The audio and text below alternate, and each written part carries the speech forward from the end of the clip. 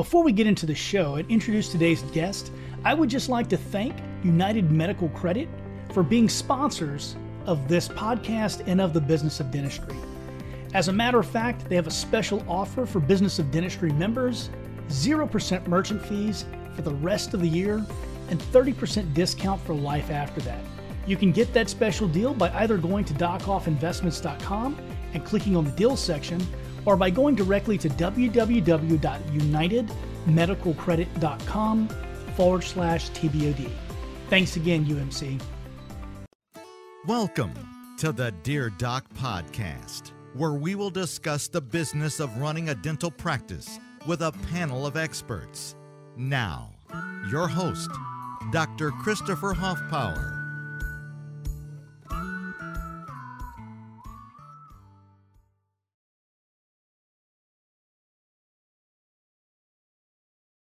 Hey guys, this is Doc Hoffpower coming to you from my studio here in Alvin, Texas. This morning I have a really great interview planned. That is Mr. Eric Miller. Now, Eric is actually a chief financial advisor and owner at Econologics. He is my personal financial advisor and financial planner.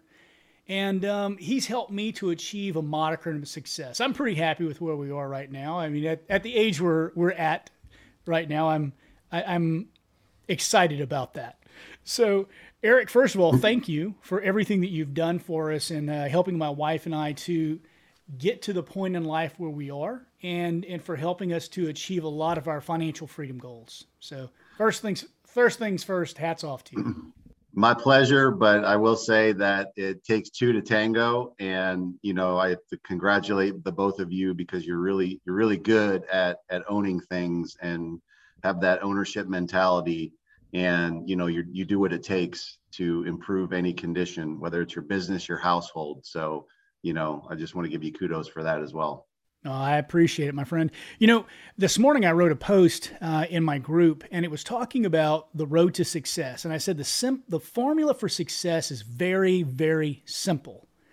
You have to first realize that you have a disease called self-doubt, and then you have to meet that disease with an actual commitment to do something about it and intentional action based upon the final goal that you want. I know you love this term. I know you use it, and that is ideal scene. When you plan out where it is you want to be in life and you work backwards from there, both professionally and personally. And so I did that years ago, following some really good advice from yourself and a couple of others. And I found that it really helped me to beat down that demon, the self-limiting beliefs that we all suffer from. So the first thing I want to ask you is, Eric, what is required to attain financial freedom? Is there a simple equation like success? Sure. Two things. First off, you have to define what financial freedom means, because I can assure you we can probably ask 10 different dentists on or 20 or 100, and I'm going to get 100 different answers on what that is. So, some people say, well, if my school loans are paid off and I'm financially free, or, I have a passive income to pay for my lifestyle, that means I'm financially free. So all those are good, they're parts, but I think you need a real complete definition of exactly what the ideal financial scene would look like. And I've always said it's really simple. It would be a condition in your household where you have an abundance of income coming in from multiple sources, where you've created a reliable income stream that can pay for your lifestyle. Your businesses are profitable, sustainable, and transferable. Your assets are protected from taxes, inflation, and lawsuits, and you have time to pursue whatever life goals that you have. That, to me, pretty much encompasses what a condition of financial freedom would look like. Now, there's no numbers there. I didn't even say a number. It's a condition where all those things are in place. And I think if you really just look at it like that's what I would like to get, just to your point, you can work backwards from there and construct whatever life that you want to, knowing that those are the parameters of what your ideal scene looks like. Absolutely. I couldn't agree more. Do you know what the first question I ask of anyone I'm doing business with is, What's that? what's your number? And if they don't have a concept of what that question means, we have to have a very long conversation before we True. engage in doing business. So let's Can I? dig down. Yeah, please go ahead. Yeah, there was one other thing you had mentioned, and then what's the formula for financial success? And there's actually a triangle I created because it's super simple. I mean, I think there's three skills that anyone really needs to make sure that they master in order to be good with money. And the first, I call it the ACE triangle. Okay. Number one, you have to be very good at knowing how to acquire money. All right. There's trillions of dollars out there, trillions of dollars out there. You just have to get good at knowing how to market, promote, sell, and deliver. That's going to allow you to acquire money. There's no lack of money in the dental industry. I think it's what, an $80 billion industry. I mean, there is plenty of money going towards this industry. So you got to be good at knowing how to acquire money. Second thing is you got to be very good at controlling money. So I think there's a lot of people, I'm sure you've met some, that make a lot of money, but as soon as it comes in their hands, it just goes right out. It's like a dam that breaks, it just goes everywhere. Absolutely. So you have to have some causative control of I'm channeling this money into these different accounts for these different purposes. And if you know how to do that, then you're going to have more success. And then I think the last skill, which is where a lot of people have difficulties, is knowing how to expand money. So it's acquire money, control money, and then expand money. What does that mean? It means that I'm putting a majority of my money in places that's going to create me more assets, income, net worth, things like that. Okay. Now look, I mean, we all want to have fun. I mean, you like to buy stuff. I like to buy stuff, and some of that stuff doesn't always appreciate in value, but I think that, the majority of the money that you have, as long as it's being allocated to the things that are going to create more value, that's going to increase your net worth, that's going to create income and cash flow for you, that's expanding your money. And if you can master those three skills, I don't think you're going to have any problems with finances. You shouldn't. Absolutely. I'll tell you what, it's so funny to me. One of the things that I teach whenever we do consulting for other dentists is that there is no secret sauce. Success is simple in everything. It's consistency. It's dedication to doing the thing you said you're going to do, actually coming to an agreement with yourself. And it's also intention. You have to actually plan to get where you're going to go.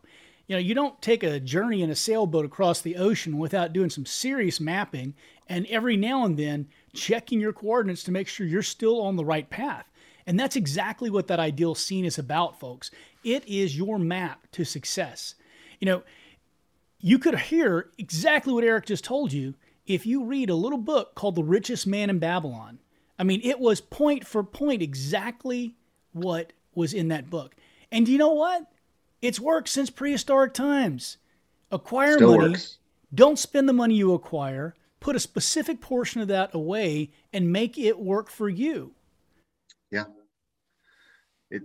It's very, very simple. It's just right now there's so much financial information that's inundated. And, one thing I like to say is that, not all financial information out there is the same for everyone. Everyone's at different levels. And you can't just look at the information that you see from gurus out there and just apply that to your life. This is why we work with just, practice owners and dentists, because the financial advice that they should be receiving should be totally different than someone that's just a rank and file. It's just different. And it's hard to explain until you actually see, what that advice would look like. And, it's how it's going to affect your life. But I think that's something that is unfortunately neglected in the industry. Everyone just kind of thinks that they just need to follow the same advice as everybody else. I absolutely could not agree more. So, hey guys, listen, we are live here for a reason. I asked Eric to come on, and if you have a question, he will do his best to answer your question specifically. Please do remember that financial advice is given with some knowledge of where your financial position is. And so if you're not willing to say specific numbers, it's very unlikely that he can give you tailored advice, but he can give you some good general advice. So please be understanding of that. If you have questions, go ahead and drop them in the comments section below. So Eric, let's talk a little bit about your simple equation. 3 steps, right? Yep. Acquire the money, don't spend the money, and make the money work for you. And so right now, these guys out there as dentists, we are members of the country club. You know, the 8 total years or 10 total years for some of us, some more if you're in a specialty, that we go to school to become a dentist. That is your dues to the country club. And you get to be a member for the rest of your life, barring some horrible, occurrence. That is your key to step number 1, acquire the money. You are in a profession that we make a good amount of money. What are you going to make it do for you, though? I tell people all the time, dentistry won't get you rich, but it will get your foot in the door to be able to have the opportunities that will make you rich. For sure. Yeah. I mean, making an income is not going to get you wealthy. All right. I mean, it'll allow you to make money. But again, look, I mean, money isn't wealth. Money isn't wealth. I think people have a misunderstanding of that. They think, hey, if I just have a bunch of money, I'm wealthy. That's not the case.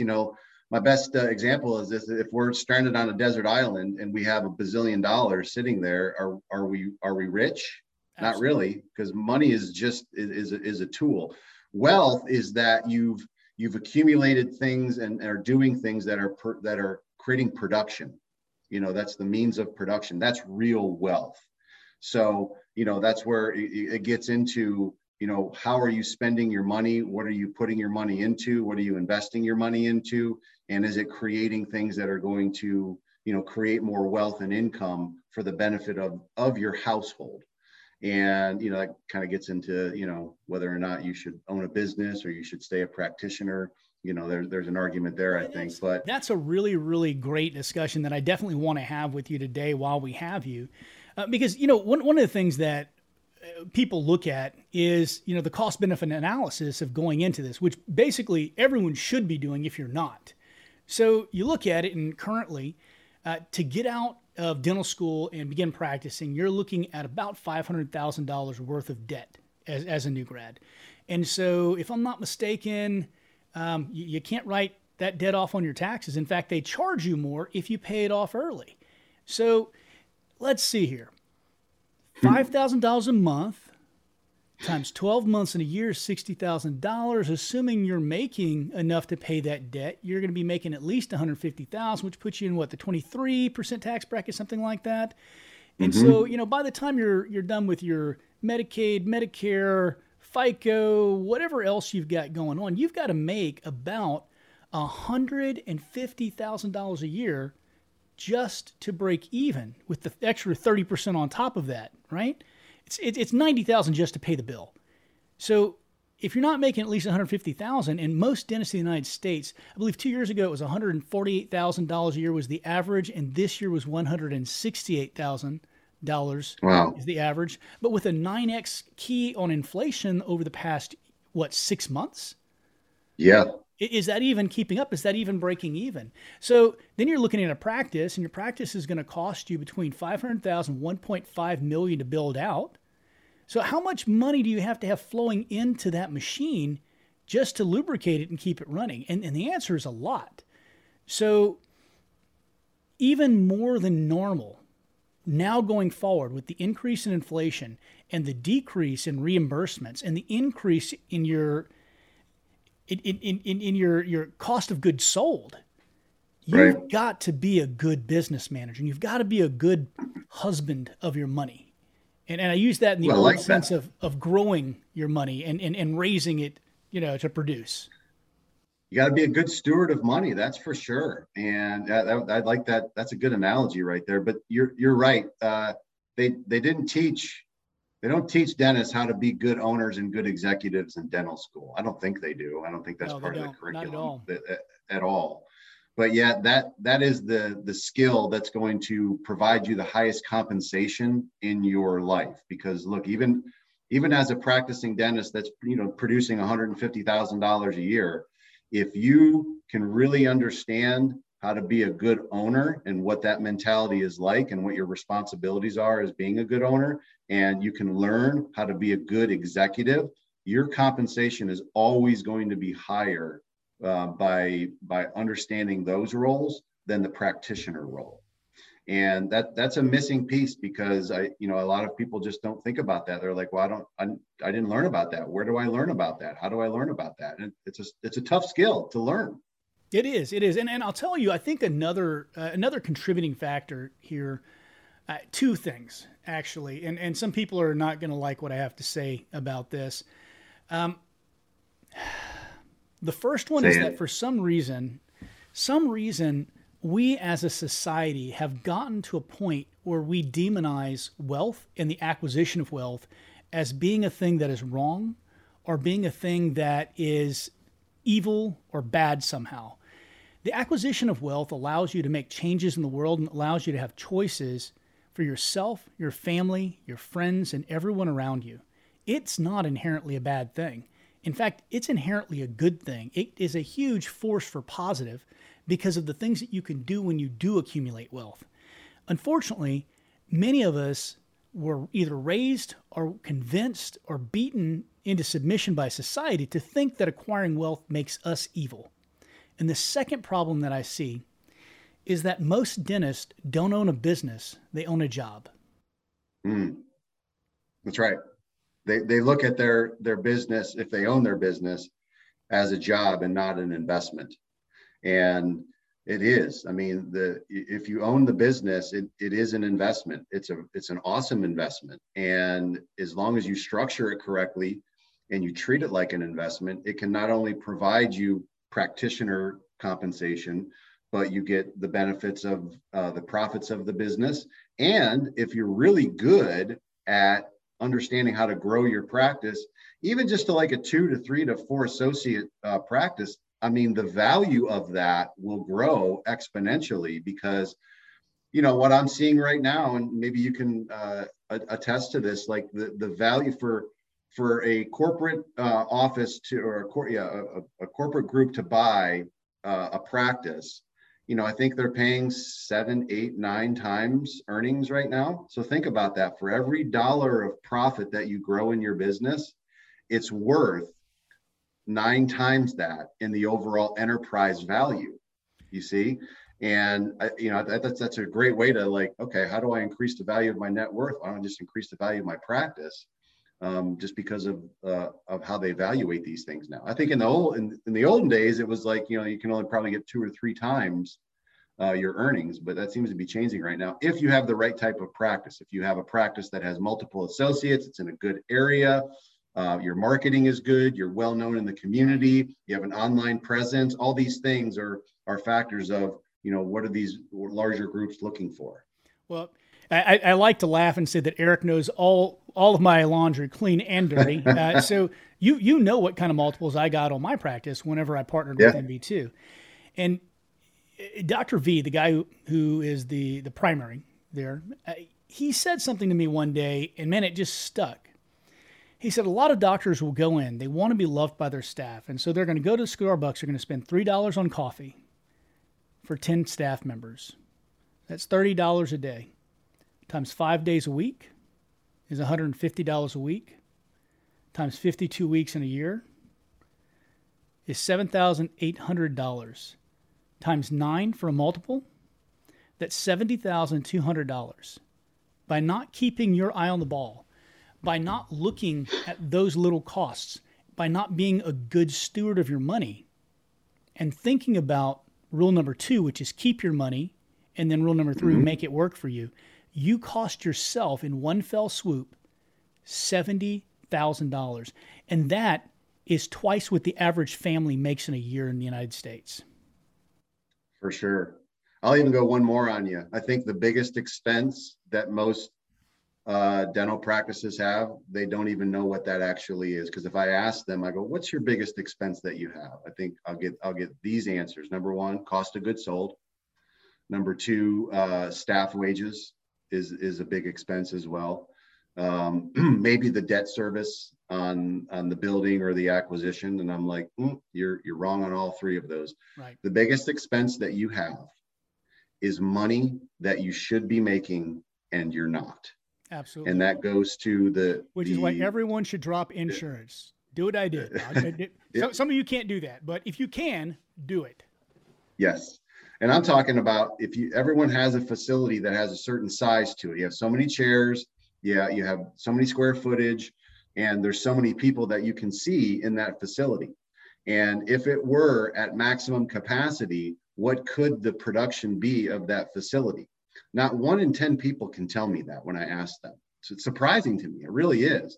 The best owners know. They're like, oh yeah, if when we're at capacity, we can do $200,000 a month or $300,000 a month. And that's such an important number, because if you can do 300 and you're only doing 160, that's $140,000 of lost income right there that you should be making and you're not, for whatever reason. Maybe I don't have enough associates, I don't have enough employees, I don't have enough patients, but at least it gives you, thinking as this thing as an investment, like if I get this thing to that capacity level, man, is it going to be worth a lot of money, not only to me, but to somebody else when I transition out. A good rule of thumb is the minimum you should be making per operatory in your practice is about $50,000 a month. So if you're looking at a 4-chair practice, you should be hitting about $200,000 a month. If you are looking at a 6-op practice, you should be doing more like $300,000 a year, a month. Yeah. And so, and I'm sure if you look back at your clients, you'll see that rule pretty much holds true. That is an optimized production. Now, is everybody there? No, everybody's not there, but it takes work and it takes systems to get there. For sure. Just like we as dentists train to do a crown prep, or train to know what materials we should use, train to do a filling, train to do an implant surgery, bone graft, soft tissue surgeries. We should give equal credit, or even perhaps, in my opinion, more insistence on training for business savvy and for money management and how to plan that money forward so that it works for you.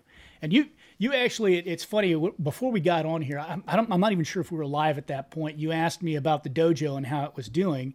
And so I kind of put you off on that. In the last 2 months, we were finally cash flowing, which is great. Having started in the pandemic and having to shut everything down, it was a lot of money sitting on the shelf. I don't like warehousing money, right? I don't like having something that sits on the shelf that's not doing anything. So we actually are finally cash flowing. Things are going really, really well with that. But it's one of the examples of what I did personally to ensure that my money was working for me. And Eric, you have more knowledge about my business dealings than probably anyone else except for my wife. You know how many pots I've got my fingers in. So do you find that your most successful clients are more entrepreneurial like that? Or do you find that even people who are relatively not adventurous, let's say, whenever it comes to business, can they achieve great financial gains as well if they follow that simple formula? I think they can. I've seen success in so many different costumes, so to speak, that it is interesting to me. Like for you and Amanda are definitely entrepreneurial. I mean, you like to look at an opportunity and say, how can we make that business, better? But it's always for the benefit of the household. It's always for something it's always for something fairly purposeful.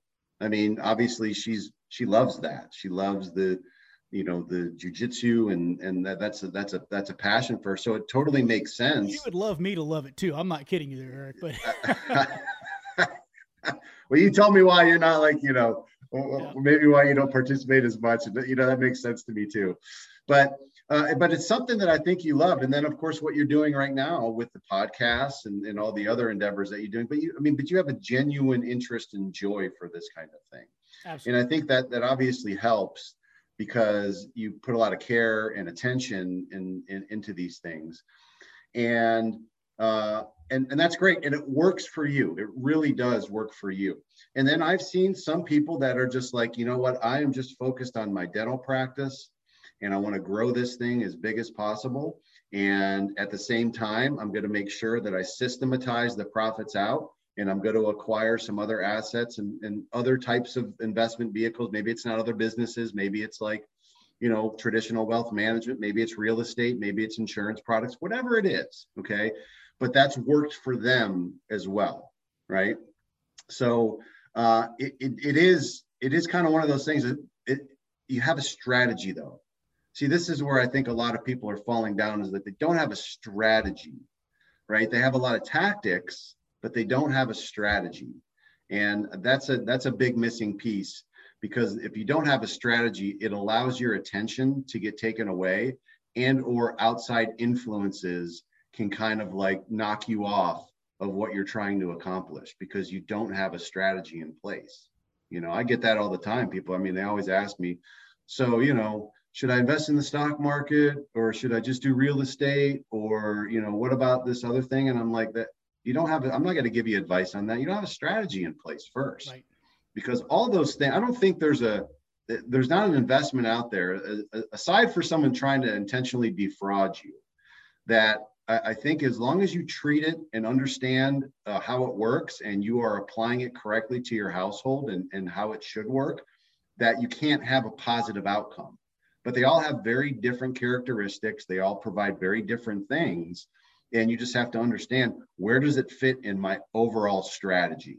And I think that's something that people should put more attention on. I absolutely agree, which is exactly why I tell them they need to write their ideal scene, because that's where your strategy comes from. It's your playbook, your action items are reverse engineering the where do I want to be with the where am I now? And you can't do that unless you actually detail it. Besides the fact, when you detail it and you tape it under your desk, you tape it to your bathroom mirror, and you put it out as a Facebook post for your 5,000 closest friends, it gives you a level of commitment to that goal that is a very public commitment, which helps you to self-assess and self-police and make sure that you follow through on your stated goal. Who wants to be a liar in front of their 5,000 closest friends? Who wants to be a failure in front of their 5,000 closest friends? By putting it out there and saying, I'm going to do this, you hold yourself accountable.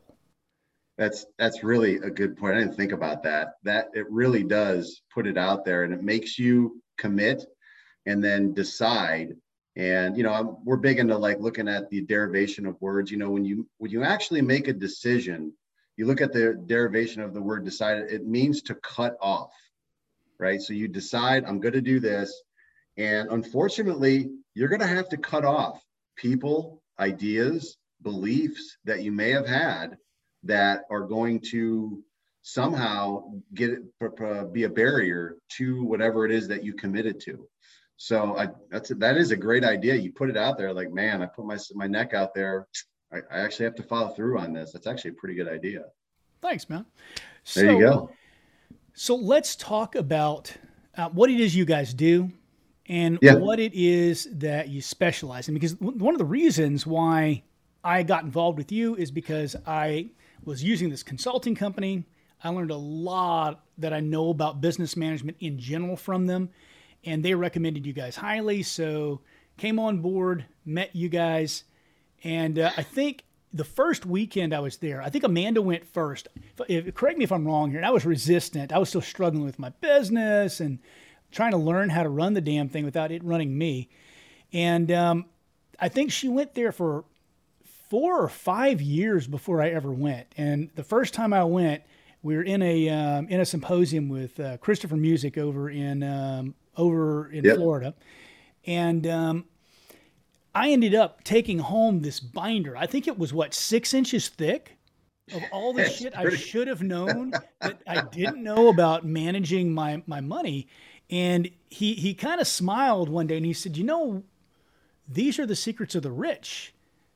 This is the secret sauce. This is what they use to keep their money. You guys need to know this, because if you don't know this, you're never going to be wealthy. You know, I really loved that. And just that book, man, I still crack it open sometimes and I go, oh crap, I forgot about that. You know, it's It's different. the education that you didn't get in school. And you know, we can go down a rabbit hole on that one, but it is really unfortunate to see the cookie cutter advice that's out there. And you know, just um, the omission of a real financial education that Absolutely. is not being spread to practice and business owners. Well, So I'm going to name a couple things that I learned from you, and this is so that you guys know the way that Econologics works is. Oh, and first of all, I should have said this at the beginning of the of our conversation, Eric. I don't have any financial interest in your company. I don't own any part of your company, and you did not pay to come on this podcast today. Is that correct? that is correct. Okay. Now, in full disclosure, I believe Econologics is one of the sponsors for the Business of Dentistry Business Conference that's coming up in February of this coming year. Yeah, I'm not the guy in charge of the sponsorships. I don't know how much you guys have given or whatever, but I do want to put that out there so that people do know that not only do I use you, but you guys are sponsors of the program and sponsors of the Facebook page. So what makes you guys different to me is that every single year, like I said, when you're making that sailing trip across the ocean, every now and then you got to break out the charts, pull out the sextant. I know you guys yep, who sail are going to laugh at me because you don't use a sextant anymore, but let's pretend you do. So you spy your North Star, which is your ideal scene, and you set the sextant on Polaris. You look at your map and say, am I going in the right direction? Every year, you guys force us to do that. Even when that's I right. don't have a whole lot of time, you tell us you have to meet. Every year, you send out another bundle of paperwork with my new charts that tells me I need to steer a little bit this way to get where I'm trying to go. I find that that's highly unusual, and I've sought lots of different financial advice over the years. It's the first time I've ever seen anyone do that. And I'm going to say one other thing here, and that is you update your own knowledge. Because earlier, whenever I was talking about bringing you on, I said, hey, you could talk to them about the conservation easements. You can talk to them about that trust thing for whenever you sell your practice so you don't have to pay taxes. And you said, well, hold on. We're not doing a couple of those things anymore because they're getting more attention from the IRS. And we want to Yeah, make sure that no one ever gets audited if possible. And if they do get audited, that we've got a rock solid foundation. So now that those things are drawing some more attention, we're changing some of our strategies. We're changing some yeah. of our alliances in the financial world to still give people the best products. Hey guys, now a quick word about our sponsor. I'm really excited to announce that we've partnered with United Medical Credit to offer an exclusive deal just to TBOD members. Now, United Medical Credit is a patient financing provider with a unique waterfall lending process. It allows them to approve a much wider range of applicants. In fact, the widest range of applicants in the entire field. I've been using United Medical Credit in my practice for a couple of years now, and I'm seeing great results. They really speak for themselves. I see at least 30% increase in the number of patients who are actually approved whenever going through UMC. And the best part is, patients are accepting treatment. More acceptance, more patients means more revenue. Right now, they're offering TVOD members a special discount of 0% merchant fees until the end of the year. That's right, until the end of 2021, you get 0% merchant fees charged. And they're going to give you a 30% discount for life after that. Now, if you want to claim this offer for your practice, go to www.unitedmedicalcredit.com/TBOD, or as always, you can go to Dockoff Investments, click on the deals section, look up UMC, and register. Thanks a lot, guys, and UMC, thanks for sponsoring. So let's talk about some of those hidden things, those hidden secrets that may or may not apply to your situation, guys, because every single one is different. In fact, your situation from year to year will be different. So, Oh, Eric, I think talk to us a little bit I about think that. it's probably even more frequent than that. You know, one of the most unsatisfying things that I see in the financial industry right now, with the way that the current system is set up, you know, as far as advisors are concerned, you know, most people are meeting with their financial advisors maybe once or twice a year and just doing a portfolio review. of their IRAs or their 401ks or whatever that would be. And I found that like completely unsatisfying, because number one, your money doesn't sleep for 6 months. It's constantly in motion. Things are always going on. And I never wanted to have that kind of relationship with our clients. Number two is that the most advisors are pay very little to zero attention on the business and understanding the practice and how to treat it like an investment and how to better utilize it for the benefit of the household, and making sure that owner is operating on the right financial targets. Because quite frankly, most people are simply underestimating how much they need in income, assets, and resources to really live a life of being stress-free of money. So we put a really big emphasis on frequent calls, making sure that we go over programs as part of our plan. And to your point, I don't know how you can measure if you don't have statistics. So, and again, in our industry, what are the prevalent financial statistics are just, hey, how did my stocks do or my bonds do? Or what's my overall net worth? It's like a game of pin the tail on the donkey. People with blindfolds on randomly stabbing around trying to hit a target. Yeah. It doesn't make any sense. So, we have like 17 different financial metrics that we look at, from your effective tax rate to your asset protection ratio to your estate plan, all these things. And I know why advisors don't go over that with people, because they don't get paid on those things. Right. So, but that's just the way their model is set up. And I'm just like, okay, so just set up a different model where you can actually get paid for helping people with these things.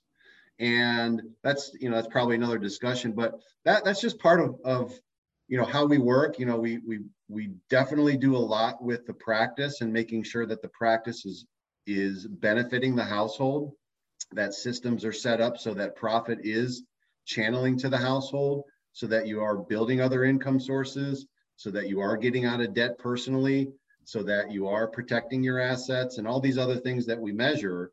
And then, if there's, I don't necessarily like to pay taxes. I don't think most dentists do. So we need to find I don't know anybody who's not a dentist who does either. I mean, you have to hate yourself a whole lot for that. And there's a lot of advanced tax strategies out there that, quite frankly, most accountants are just scared to death to even approach. And yet I look at it, it says, well, it's still in the tax code. So As long as it's done correctly and structured properly, then why can't you do it? Let's address the 800-pound gorilla in the room. There's a reason it's still in the tax code, and that is because senators go to Washington to become rich. They don't go into Washington to make your life better. They go and they make rules that apply to themselves to let them keep their money. And they're obscure rules that are tugged in on the backside of a pork bill. You will never know the tax code as well as someone who makes it their life work to study. And you'll never know what you can and can't do until you seek advice. And the funny thing is, they make all these things that you had mentioned, some of these advanced tax strategies, they will put news reports out and all these things to scare the living daylights out of people. And accountants, right? And accountants see, oh, the IRS is coming down hard on these things, and they're going to, and then 6 months later, 12 months later, not a peep. You hear like, oh, you know what? They said they were going after it. And I guess my conspiratorial mind is, if you really looked at what most of these senators and congressmen are doing, they're doing these advanced tax strategies. Absolutely. Because they know what they are. So they have a lot of special interest in making sure that the laws stand up so they can continue to utilize these things. Absolutely. And at this point, the IRS is so understaffed that they're so far behind in their auditing that eventually it's going to get to the point where they simply can't audit anymore, just because of the time that's gone by.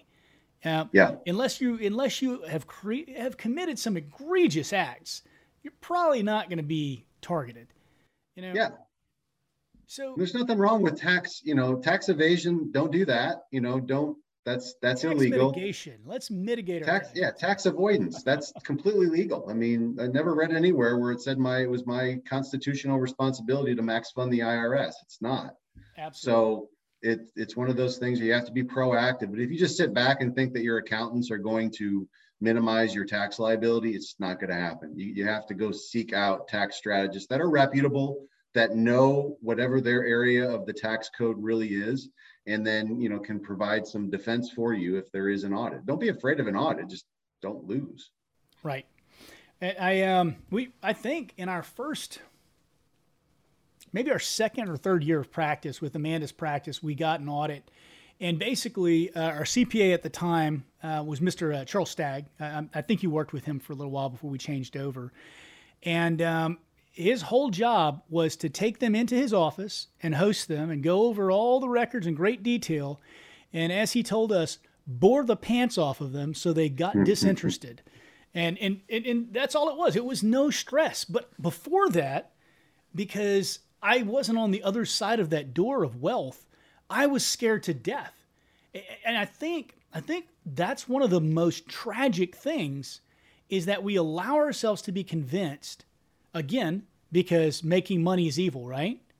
We allow ourselves to be convinced that we must be breaking some rule. That's why you've got great advisors. That's why you've got great lawyers. Guys, these things would not be in the tax code if they weren't meant to be used. They're just not meant to be used by your puny ass. They're meant to be used by congressmen and senators. So stop being a tool. Go learn exactly what the rules are. Find someone who can guide you through it and keep more of your own damn money. Unless, of course, you're one of those people who checks that box that says, I want to donate more of my income to the U.S. government. Guys, there's a box for that. If you are a liberal and you believe in this socialist utopia, you go ahead and give away all your money, but stop giving away mine. Preach it, brother. Hey, the price that you pay so that your accountant can sleep well at night is about $20,000 to $40,000 more than what you should be paying. Think about that.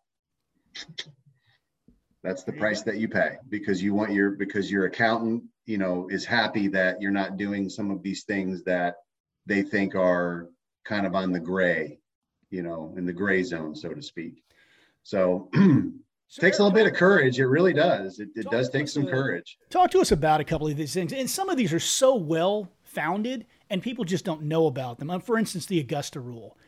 I want you to explain that one. Talk to me a little bit about maybe some of the new tax mitigation strategies that are coming to light now. And I also want you to specifically hit on the conservation easement, even though we don't recommend that anymore. And I want you to hit on the trust as well, because I want people to understand just how involved these things are, and maybe QSBS, because that's one I'm taking huge advantage of in the last few years here. Qualified small business stock. I love that $10 million window of tax-free. Oh yeah, on the setting up as a C corp. Yeah. All right. Well, boy. All right. First off, I'm not an accountant. Another thing I am telling you right now should be construed as tax advice, so to speak. Let's see. Where should we start? Well, look, there are a lot of strategies out there that I think people will lump in and say, well, the IRS is scrutinizing those. And I'll take one for example. Like there's something called an 831B. This is essentially where people that own businesses can create, kind of their own reinsurance or captive insurance companies that would actually self-insure certain risks that you actually do have that maybe you're not paying insurance for right now, like supply chain risk or risk of your brand being, the reputation of your brand. I mean, these are all things that are quote unquote insurable that you can self-insure to some degree. And people say, well, the IRS said that they're going after people that are doing that. No. That's not what they say. If you read very carefully in most of because they'll have like a dirty dozen list that they come out with every single year and all these different transactions. They say that they're going after those that are abusive. Okay. Which if there are abusive uses of it, that means that there are also people that are doing it non-abusively. Right. Okay. So this is where you just have to really read between the lines here and say, am I picking a good promoter or strategist that really knows what they're doing? Do they have a tax attorney that can write an opinion letter on my strategy? And do they have a defense of the strategy? And what are the nuances that I don't know as a dentist that I need to make sure that I look out for? And of course, you consult with your accountant. But if you take a logical look at it and you take the emotion or the scare tactics that are being used out there, then you can take an honest to good look at it and say, okay, I can use this. It's in the tax code. I just have to make sure that I'm doing it within these parameters. And I don't worry about what I hear on CNBC or in the investment news or whatever would be like that. That'd be one that I see that people are coming down. Same with the conservation easements. The law has not changed on those. Okay. It hasn't changed at all. Well, Eric, So you're going to have to explain what it is. Most of these guys don't even know about the Augusta rule. Okay, let's start. The Augusta was probably the simplest one. I think in the tax code that you are, it started in Augusta. Well, it was based upon, people that own homes on the Augusta golf course, where they can rent their homes out for 14 days out of the year, and they don't have to pay any tax on that money, because in the tax code, it says that you can rent your home out for 14 days out of the year without having to pay any tax on that. Okay, great. So most people are like, well, that's great, Eric, but I don't own a home on a golf course. Right. And especially on one where there's a PGA championship level course. But that's not what the law says. And say that you have to own a home on a golf course. It means that you can rent your home for 14 days out of the year. So you have a business, okay? And let's say that you have executive meetings or employee meetings or whatever it would be. It has to be a real, honest, genuine meeting, okay? But instead of going to a hotel or going to a restaurant where it's going to cost you $1,500 to $2,000 to do something like that, why not have it at your home and structure it the same way? And you got to make sure you get documentation. So you'll need to call a restaurant or a hotel and just get an estimate. Hey, if I wanted food and drinks and all that for so many employees for 4 or 5 hours, what would that cost me? So there's your documentation right there. And then there's some other things that you have to do to make sure it's structured correctly. I'll let the accountants, show you how to figure that out. But why not take advantage of that? Let's say it's $1,000 for 14 days. That's $14,000 you can use as I mean, it's not huge, but it's not insignificant that's not either. Above the line, that's not below the line. Hugely powerful statements that if you're looking at your finance, you should pay attention to. This is not on the page. This is, you don't have to pay taxes for it. That's a beautiful thing, guys. So that's just one thing. And but again, it's like, these are just things that the first thing accountants say, well, you can't do that. And you're just like, well, show me why. You got to be like, you really got to hold your accountants accountable for statements that they make. And if it really tax minimization starts with one word: willingness. Are you, the people that I'm using, are they willing to look at the tax code? Are they willing to ask questions? Are they willing to try to minimize my taxes? If they're just going to follow, what their CPA associations say, then, you're going to end up paying more in taxes because of that.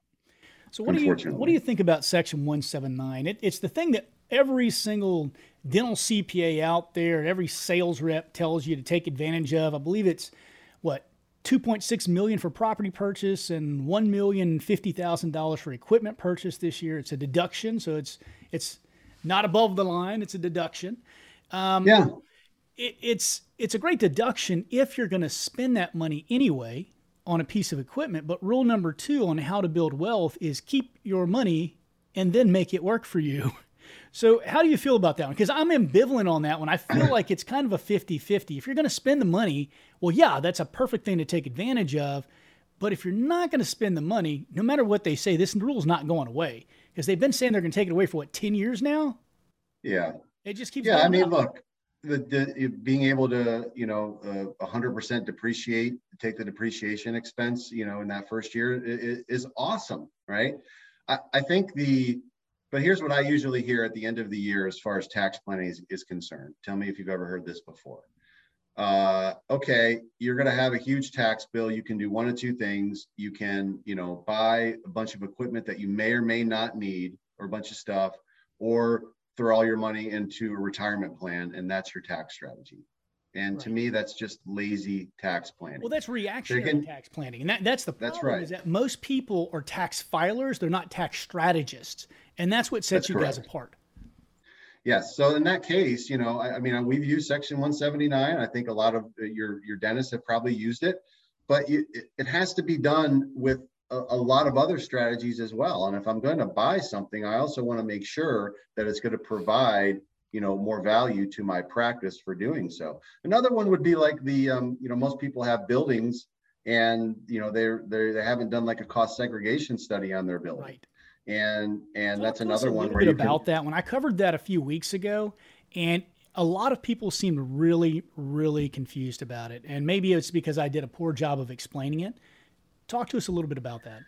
No, when you buy like a building, then there's generally a straight line depreciation schedule for around 39 years where you take a depreciation expense, and you probably see it somewhere in your tax returns. Okay.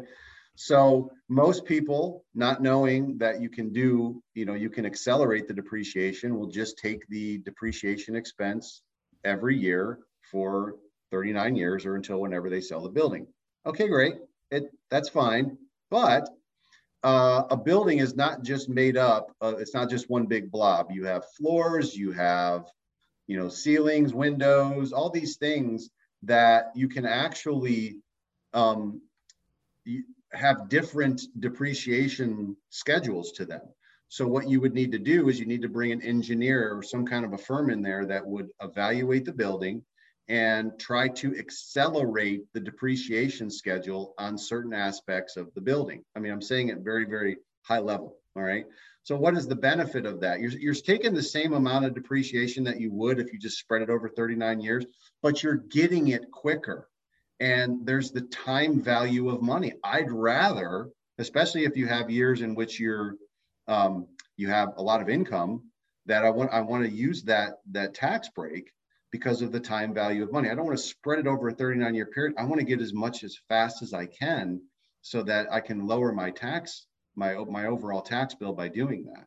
So it costs money to do it. It's going to cost, $5, $6, $8, $10,000 to have someone come in there. It probably isn't as advantageous for buildings that you've owned for under 10 years. I think that's kind of the sweet spot, at least that I've heard. Again, you need to bring someone in that can actually do it. But it's an awesome tax benefit. And there's so many buildings out there that practice owners are owning that have not taken advantage of that it just kind of blows my mind.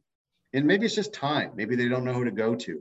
Maybe they're not sure, what the benefit's going to be. It doesn't take much. I mean, it really doesn't. You can get an analysis of a projection of what it's going to save you in taxes. Here's what the cost of bringing the engineer or the group in to do the study, and, do a cost benefit analysis. But it is a great way to minimize your taxes. That's all of these guys that, I know I'm kind of rambling, sorry. That's okay. But, a lot of these, this is a tax strategy for a lot of wealthy people that I know.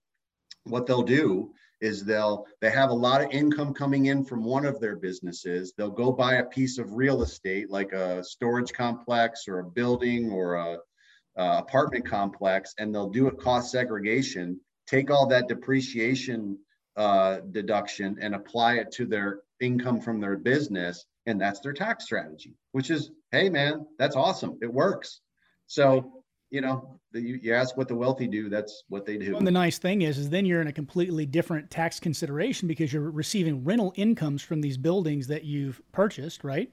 Correct. And so you're really creating a diversionary tactic where you take an income, you turn it into property that's a production facility for more money, yep, but is taxed differently than the income initially was going to be, and then writing off the income because of it. I mean, it's exactly. Brilliant. You can almost get even the income from the rent. If you did the cost segregation, it would almost be completely tax tax-free income because of the depreciation cost that you got would more than offset that.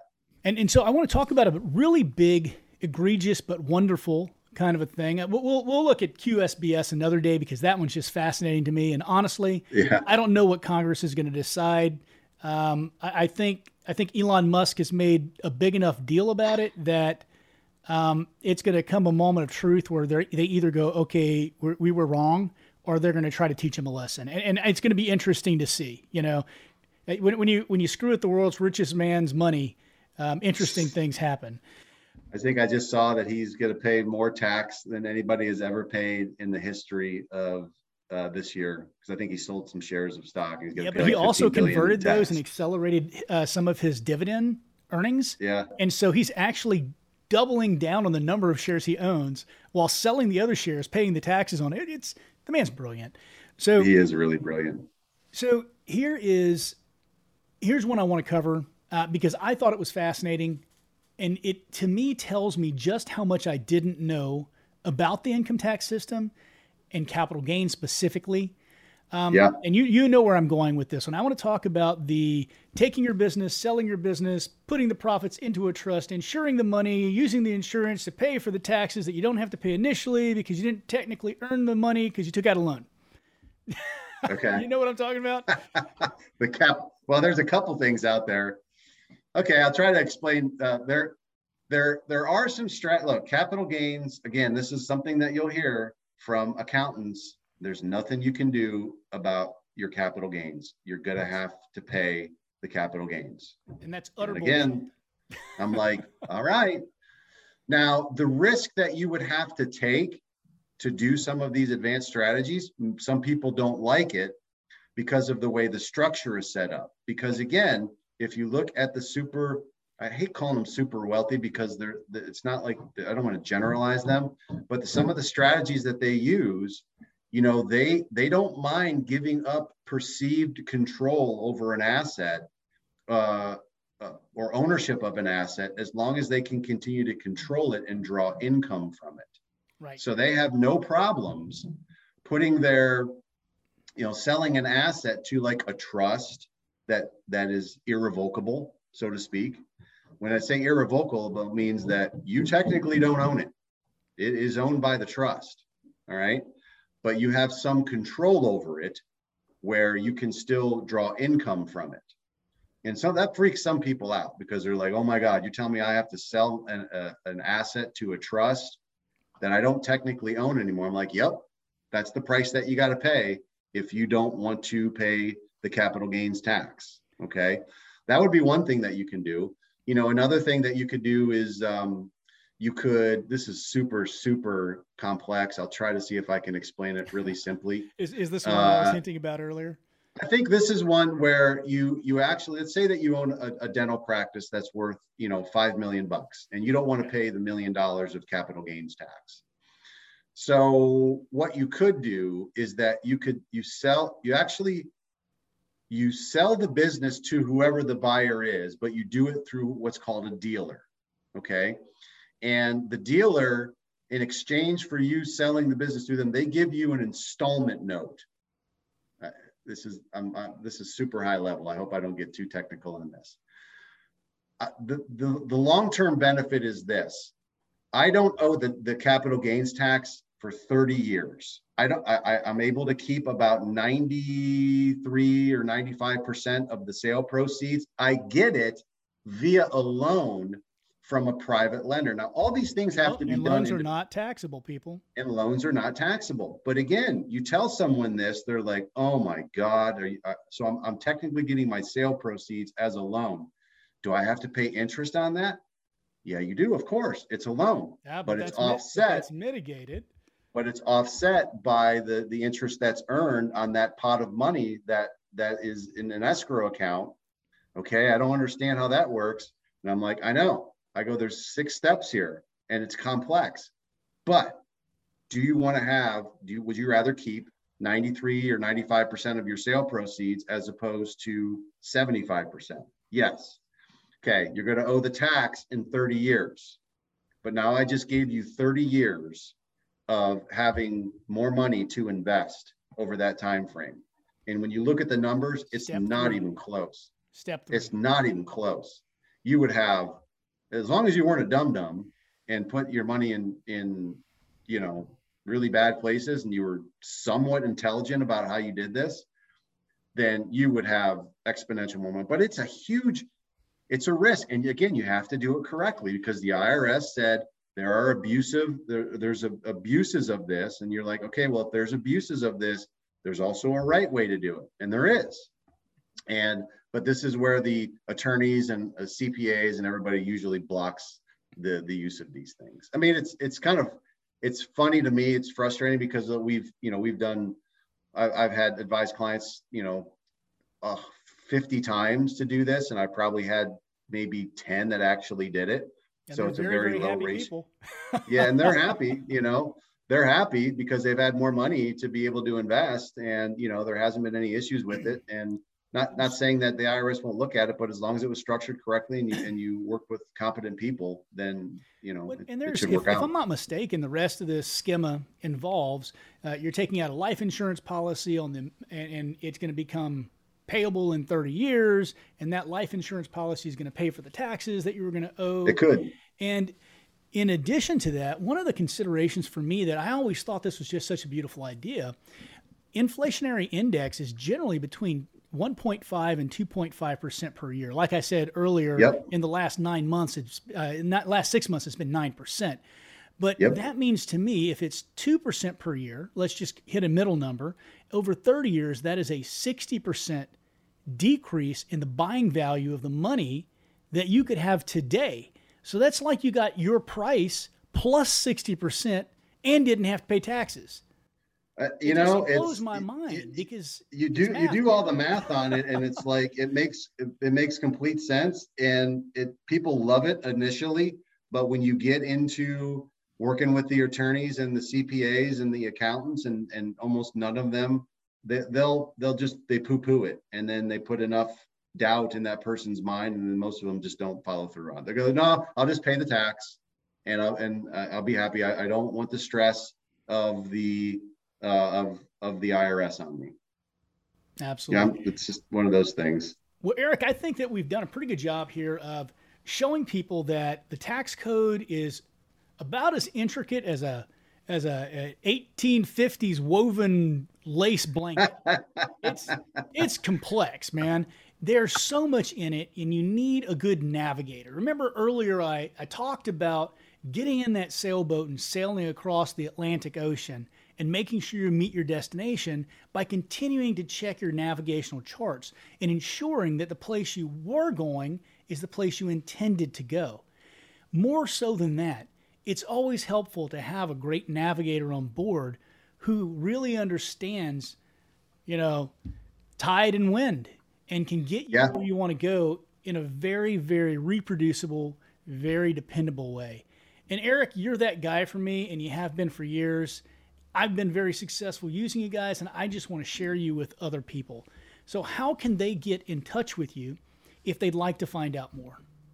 Simple. You can go to econologics.com, and that'll direct you to our website, and it will give you plenty of resources that we have on there. There is an online assessment that we provide that gives you, it's 100 questions that we ask everyone. I don't ask for any personal financial data. It's just yes, no, or maybe. And it'll give you a graph, and it'll show you where you stand, just like you said, on your current financial scene in all these really critical areas. And, we provide a strategy session for 45 minutes to an hour for free. And, we do that just because I want to make sure that dentists know what direction that they're going, and they know what it should look like if it were in optimum shape. And we ask, it's 100 questions, so it's a lot of questions. It only takes about 15 to 20 minutes to complete. If you don't want to go through that, we have plenty of resources, downloads, charts, graphs, videos on there that give you a flavor for what we do. But I think that'd be the place that they would go. I think we actually even have a financial success guide for dentists, an actual booklet that they can download as well. So we have a lot of resources for you. And in case you didn't know, Eric, I'm sure you're aware of this, Investor.com rates Econologics 4.5 stars. Okay, great. I didn't know that. Yeah, So, you guys. I think the information is a little bit old. It says you manage 23.5 million, but I think you guys are a little bit over that now. yeah, that's definitely old. That's So, definitely old. well, folks, here you have it. If you look in the comments section, I will have the website. And again, this is the guy right in the middle, Eric Miller. Eric, thank you so much for coming on today and sharing some of your knowledge with us. And as always, I'd love to have you back on again. My pleasure. And can't wait to see you, I think, in Houston. Is that where we're going to be? Oh, absolutely. Guys, if you'd like yeah. to hear Eric speak, if you'd like to know a little bit more about this and maybe even bend his ear a little bit, Eric, I don't know if you drink, but if they buy you a free drink, even if it's water, will you give them some of your secrets? Oh, for sure. Yeah, for sure. I'm trying to figure out my drink of choice right now, but just we'll be in Houston, so. Well, maybe they can try more on you. You can do some taste testing, see what you like. There you go. I like that. All right, folks, thank you for spending another hour of your time listening to the sound of my voice droning on and on. Again, this is the Dear Doc podcast with Dr. Christopher Huffpower, your host. Today we've had Eric Miller of Econologics on. If you want to improve your financial position, reach out to them, get their advice, do what you know you should be doing. Thanks, guys. Bye. Hey, folks, before I let you go, I just wanted to make sure I thank United Medical Credit for sponsoring this CAP podcast and also the business of dentistry. Go check out their website at www.unitedmedicalcredit.com/TBOD to get a special deal.